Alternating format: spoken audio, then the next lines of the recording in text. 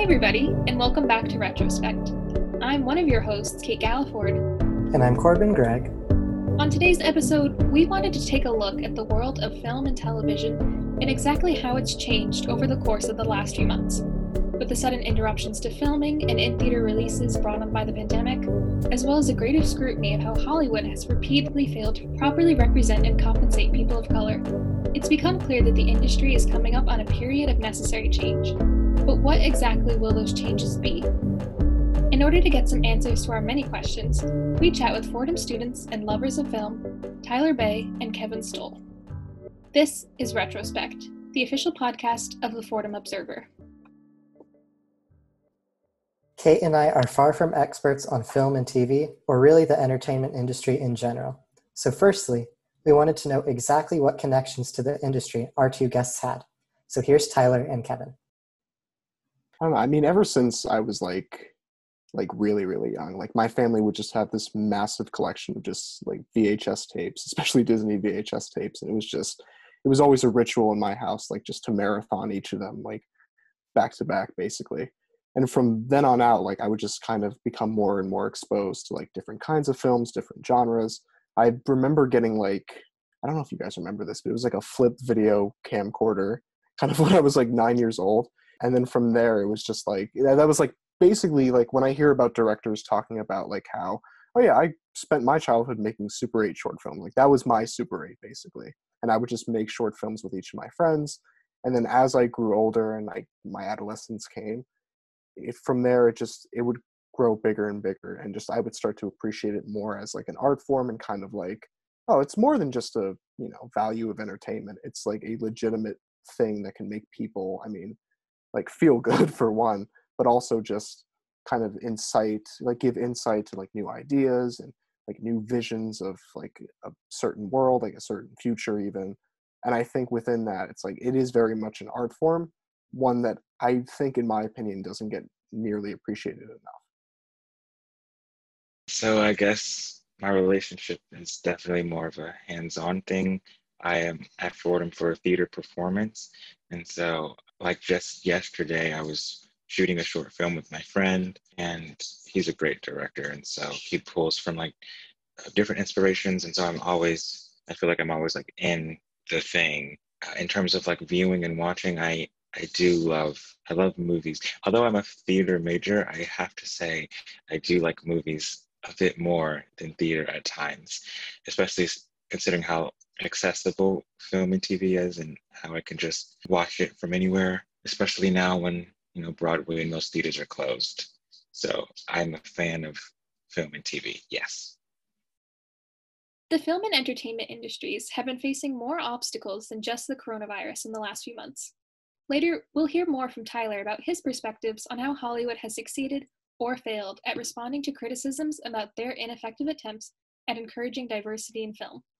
Firstly, though, we wanted to hear more about the effects of the pandemic on the movie viewing experience. I wanted to take a moment to talk about what inspired this episode, which was a conversation Corbin and I were having about the last movie that we saw in person in a theater. We were kind of joking about whether or not they're going to be the last ones we ever saw in theater in person, and it came to light that the last movie Corbin saw was the Sonic film. And so I just want to take a minute, and I wondered what you made of that, what your opinions were as a film professional. The last film I saw was actually this independent film. It was called The Nest. It was directed by Sean Durkin. They had it playing in a theater nearby, like Teaneck, New Jersey, I believe. Yeah, I think that's what it was, because I live in Wyckoff. No, yeah, but I think like in looking at that question overall as to like what's the last film that you saw in a theater nowadays with the coronavirus pandemic and everything, I feel like people kind of like they're now looking to that question more of like being valuable, I guess you could say, because it's not just a matter of like, oh, what was the last film I saw? I got to think about this. It's like, oh, it was this. No, it's now just become like, wow, oh my God, it's been months, literally months since I've seen a film in a theater. I think like that to me is especially scary, because I'm the kind of person who like, I'll see 2 to 3 movies in a theater a week. Like that's just something I'll normally do. And come March, I was like, wow, I can't do that anymore. So that's jarring. We know that you actually went to see a movie in person since March as movie theaters are starting to reopen.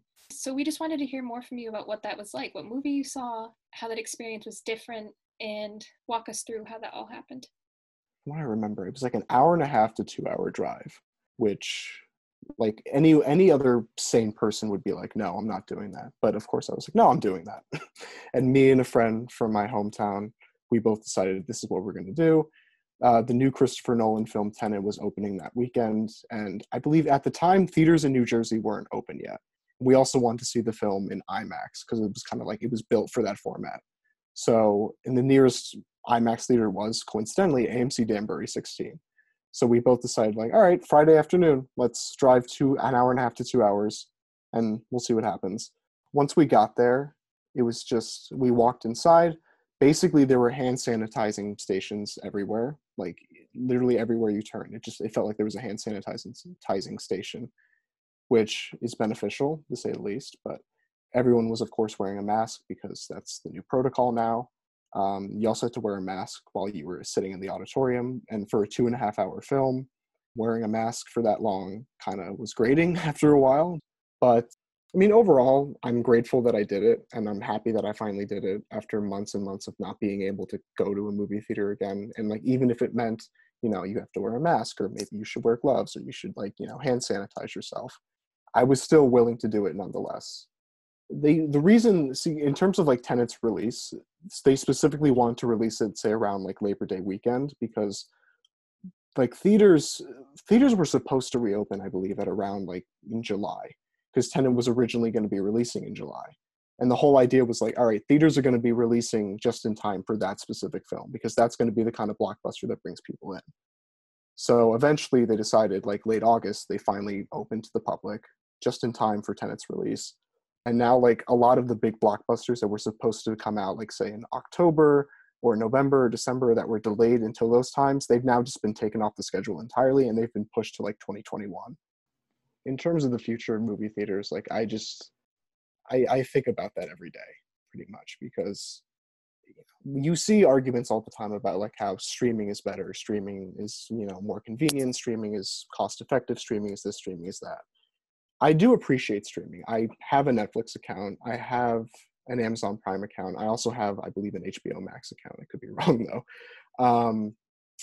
But the content that comes to these services is valuable, and I do watch it for myself. But like when push comes to shove, if I have the choice between, okay, you could either watch this film like through a streaming service, or you could watch like say a DCP digital cinema package version of it in a movie theater, or especially like a 35 millimeter print of it, like on actual film, then I would gladly take that. I've always been a proponent of just the theater experience as a whole, because it's like, it's not enough, in my opinion, just to like sit down with your laptop and watch something, or to even just sit down on your couch and watch something on like your family room television. To actually be in an auditorium and have the lights dim down, I feel like it's almost like it's a magical experience in that way. I know that sounds cliche to talk about, but I really think it's like that. Theaters have been declining, and the film industry, in terms of box office, has been declining for decades now. Even with all the films that are out and like making billions and billions of dollars, general theater interest is generally declining. And like I've always hated that so much, because it's something special to me. And yet other people are like, I get it. I get why people love streaming, and I appreciate it as well. But to me, it's like, it's no substitute whatsoever. Yeah, to touch on streaming services a bit, part of me is fearful of losing, movie theaters. I love going to the theater. However, I think streaming services unlocks so many doors and avenues for people that wouldn't necessarily know about movies like I Am Not Your Negro, shows like When They See Us, things that open people's eyes and that can stay on streaming services for a very, very, very, very long time. You go to the movies, and if you miss it, you miss it, or you have to buy it, but people don't even have DVD players. And so I think this is a helpful answer to the accessibility conversation. For the last few months, headlines have been dominated by two topics: the coronavirus and racism in America.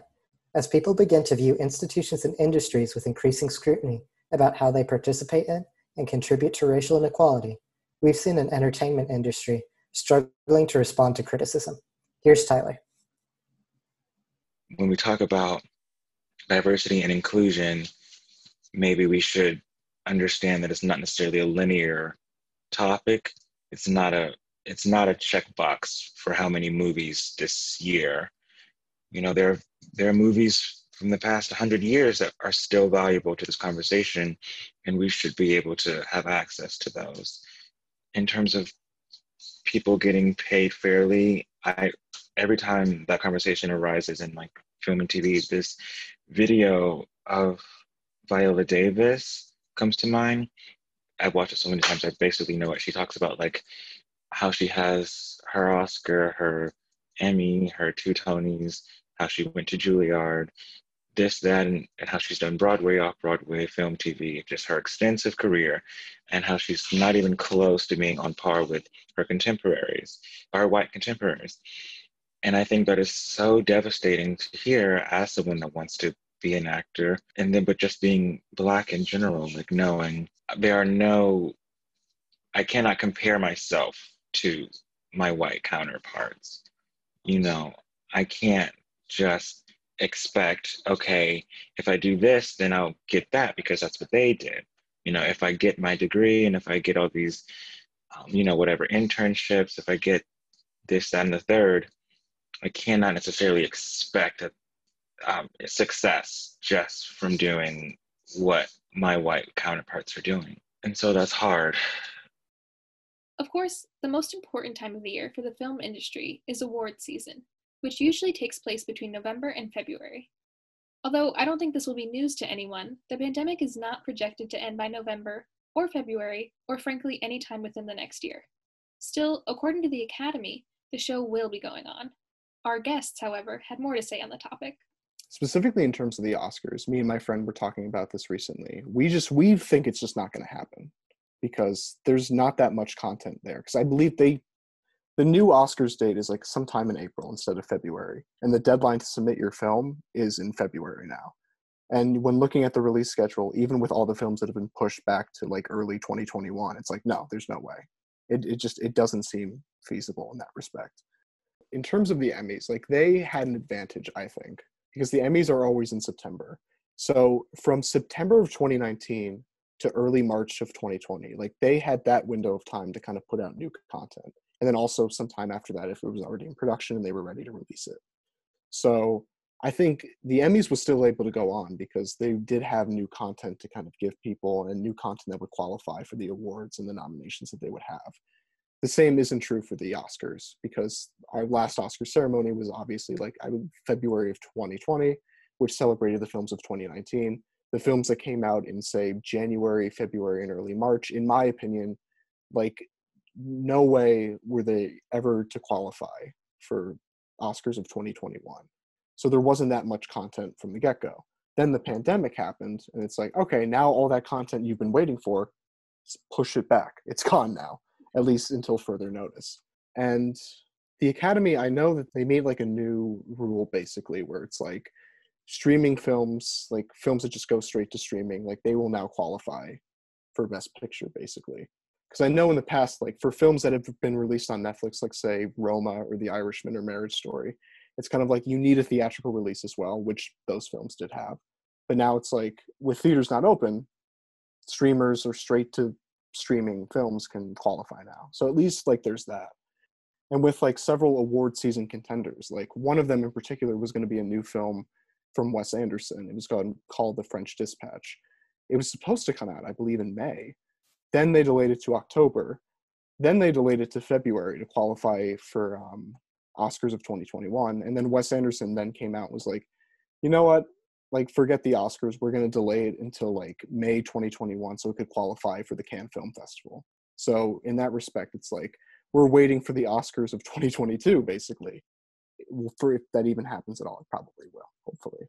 Yeah, the reason I was saying, like with my friend, that like we just don't think it's going to happen is because the content that we've been getting, I don't think it's, say, up to par with the Academy standards, and I don't think they'd be willing to like suffice and be like, well, you know, this isn't the kind of normal content we get, but it's the only content we've been getting, so we should qualify it nonetheless. I don't think they would do that. That's, of course, my opinion, but I mean, who knows? Maybe it could happen. Maybe the Oscars will happen in April of 2021. I highly doubt it, but it's up for debate, really. Yeah, so it's kind of ridiculous, this idea of having an award show celebrating art that either was compromised, or I think it's very interesting considering a few things. One, a lot of production, was halted and projects were not necessarily executed in the way that they probably imagined towards COVID's genesis. But here we are like celebrating, and then we're also celebrating in a time where a lot of people are dying and sick, celebrating. And so it's interesting because I do think that the Emmys did a good job with diversity and inclusion this year.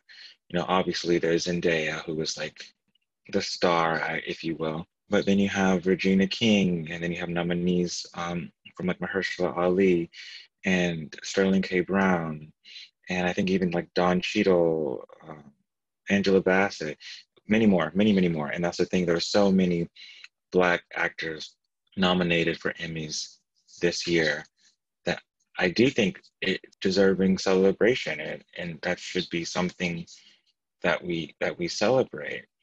My mom doesn't like award shows because, she thinks well, the last time I checked, she thinks it's, rich people clapping or patting their back because they're rich. And there are bigger problems to worry about. And that's true.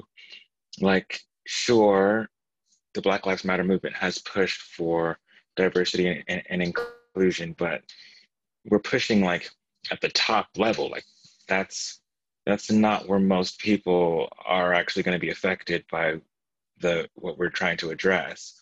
And so, yes, a lot of Black artists got Emmys, but in my day to day, does that affect me? Does that affect my friends? No. Am I still, trepidatious to go out wearing certain clothes because the NYPD seems so aggressive and spiteful? Yeah. And so it's a weird thing. It's like, cool, the Emmys, but also is that about the Black Lives Matter movement? Not necessarily. Is Regina King winning her Emmy going to literally affect me? No, but I do, like I said earlier, I do watch TV and movies, and like you said too, partially escape, right? And so it's a back and forth, and it's a conversation, because you can't necessarily just fix the world overnight. And so in the meantime, it's nice to watch TV and movies, and while I'm watching it, I do want to see certain things, and I want to relate to certain things.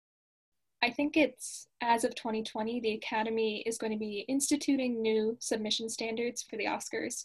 And these submission standards are all about diversity. And I was looking it over, and it literally is just a memo where it's a film has to, one, have a person of color in any of these racial or ethnic groups. And then it's literally a checklist of different non-white racial or ethnic groups. And then a second qualification was that at least 30% of the screen time, or like number of lines, whatever, has to be revolving around a story that includes a woman, an LGBTQ person, or any person from the racial groups already listed earlier in the memo. And it just struck me as strange and almost a weird calculating form of diversity and inclusion that very much felt like it was kind of a lackluster response to the hashtag that was popular a few years ago, like Oscars So White, and just general outcry about how much cinema revolves around white stories and casts white actors and is created by white people. And so is this enough to satisfy what people are really searching for, which is true, thoughtful inclusion? Because I just watched a movie that's on Netflix, and I think that it had literally 0 characters of color in it, even in the background, certainly not as a lead. And I didn't check that, but the fact that I'd have to fact check it, it's absurd. Like, it's an absurd thing for a 2020 movie to be struggling with. I think it would still qualify for the most part for the Oscars because it has women in it. But the women in it are abused and brutalized and oftentimes murdered in the film. No one has a happy ending at the end of it. And that to me wasn't meaningful inclusion, just seeing women on screen get abused by men. And so Is this a step forward in the right direction, or is it kind of just a meaningful way for the Oscars and the Academy to kind of cover their tracks and be like, we're trying? I had never necessarily considered the requirements in that lens. I think you're right. Lackluster effort on the Oscars part may in turn produce lackluster results.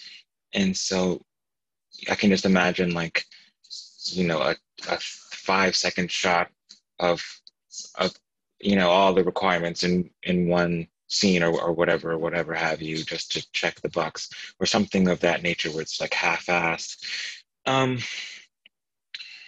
but I think that is the director and writer's fault in that case.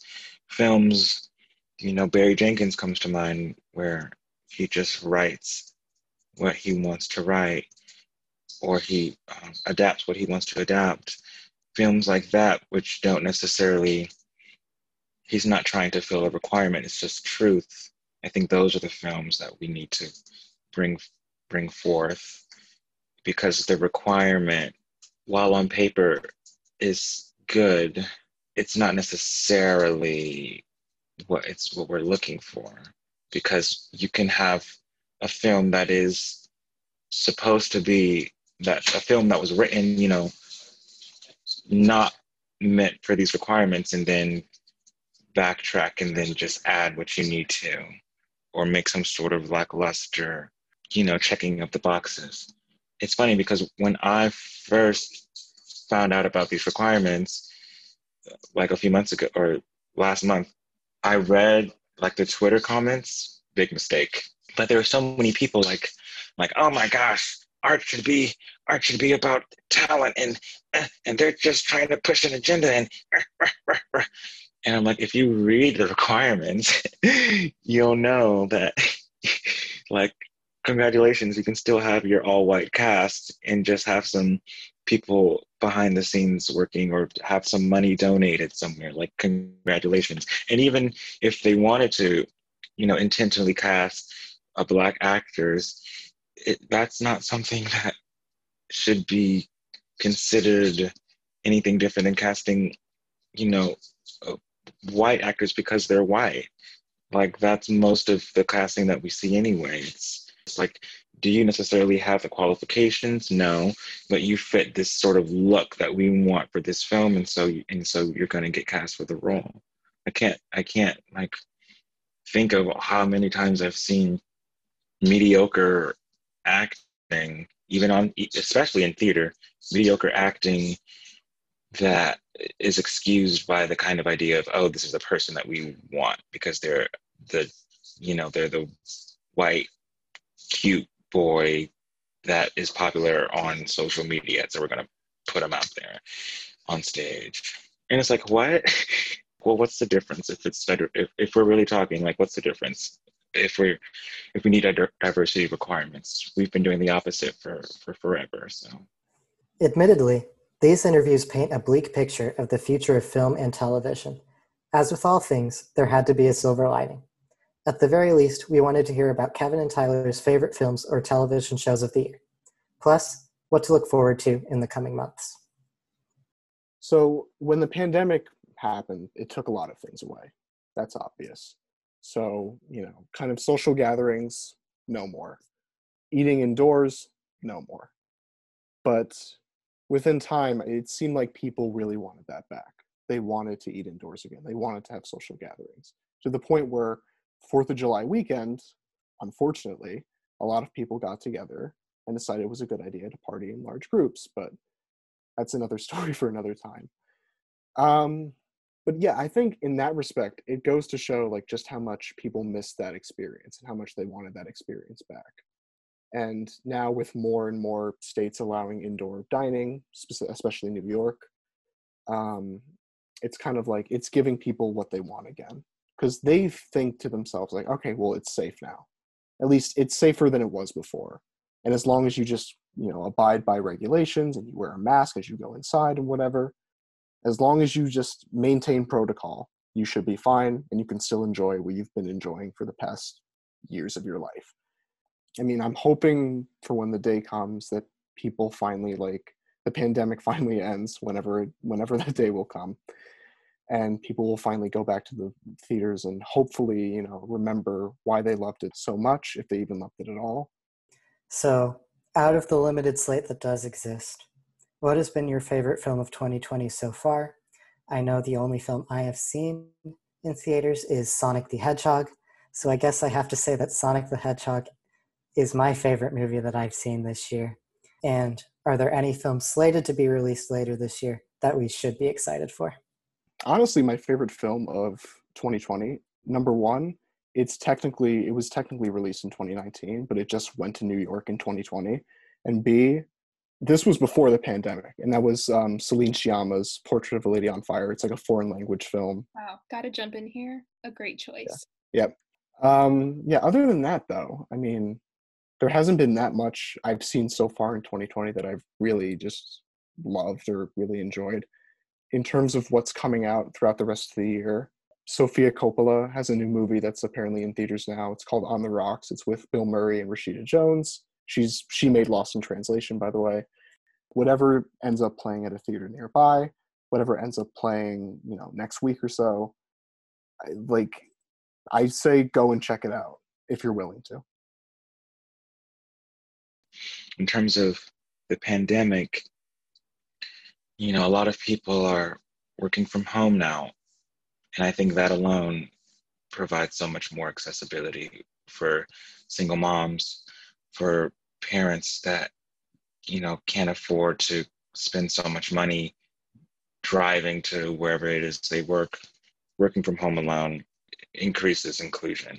And then another thing, what I've learned is a lot of people in my family don't have to worry about this workplace culture where they have to worry about, oh, how am I going to style my hair? Do I have to code switch? Do I have to dress a certain way now? And just the culture alone is exclusive. And I think working from home answers that. And it sucks that 200,000 people had to die for us to find some sort of answer, but at least there is some positive that comes from it. Kind of a final thing, a little fun, more lighthearted question at the end of this. So, we talked a lot about the Emmys. So, what would you say that out of limited options, albeit because of the pandemic pushing back production schedules, things like that, what is your favorite TV show of 2020? That's hard. But I will say there is a particular scene, and I just watched episodes of Ratched with Sarah Paulson. There's one actress, what's her name? Sophie Okonedo, I think is how you pronounce her name. I think it's episode 5. If you get to episode 5, you'll know what I'm talking about. I'm not going to spoil it, but oh my gosh, the best acting I've seen this year. So good. So I don't know my favorite show. I don't know. I've been watching a lot of New Girl just because it de-stresses me, makes me feel good most of the time. Kind of speaking of Netflix, I guess there's this movie. What is it? I'm Thinking of Ending Things. That's the movie. There's this great movie on Netflix, I'm Thinking of Ending Things. It really blurs time and makes you think about the relationship of consumption and old age. And I really enjoyed it. So that is a movie, if you want a movie. Yes. So I just want to say for all our listeners at home who weren't there to see the pain in all our eyes when Corbin said that his favorite movie of 2020 was Sonic the Hedgehog, I wanted you all to know it was there and that it was visceral. Yes, Kate. Thank you so much. I'm glad that I have this space to be able to really unpack my deep-seated emotions about having Sonic the Hedgehog be the last movie I saw before the pandemic started. I do hope that soon enough and safely enough, we will all get to go back to the movie theater and sit and watch movies together with people that we know and see some of the new movies that were delayed from this year. I definitely fell on the side of the spectrum that Kevin was talking about, where it's either people love that experience and they miss it and they're going to go right back to it as soon as they feel it's safe, or the other side, people that are more interested in streaming. They feel like movie theaters have gotten too costly. I know a lot of people have issues with people like being on their phones constantly during a movie, which would like drive me crazy. But no, I love going to the movie theaters. It really adds something to the experience. So yeah, I'm really looking forward to it. This has been Retrospect. Very special thanks to Kevin and Tyler for joining us today. As always, I'm Corbin Gregg. And I'm Kate Galliford. Now go get some popcorn, curl up on the couch, and watch a movie. Until next time, stay safe, and we'll catch you later.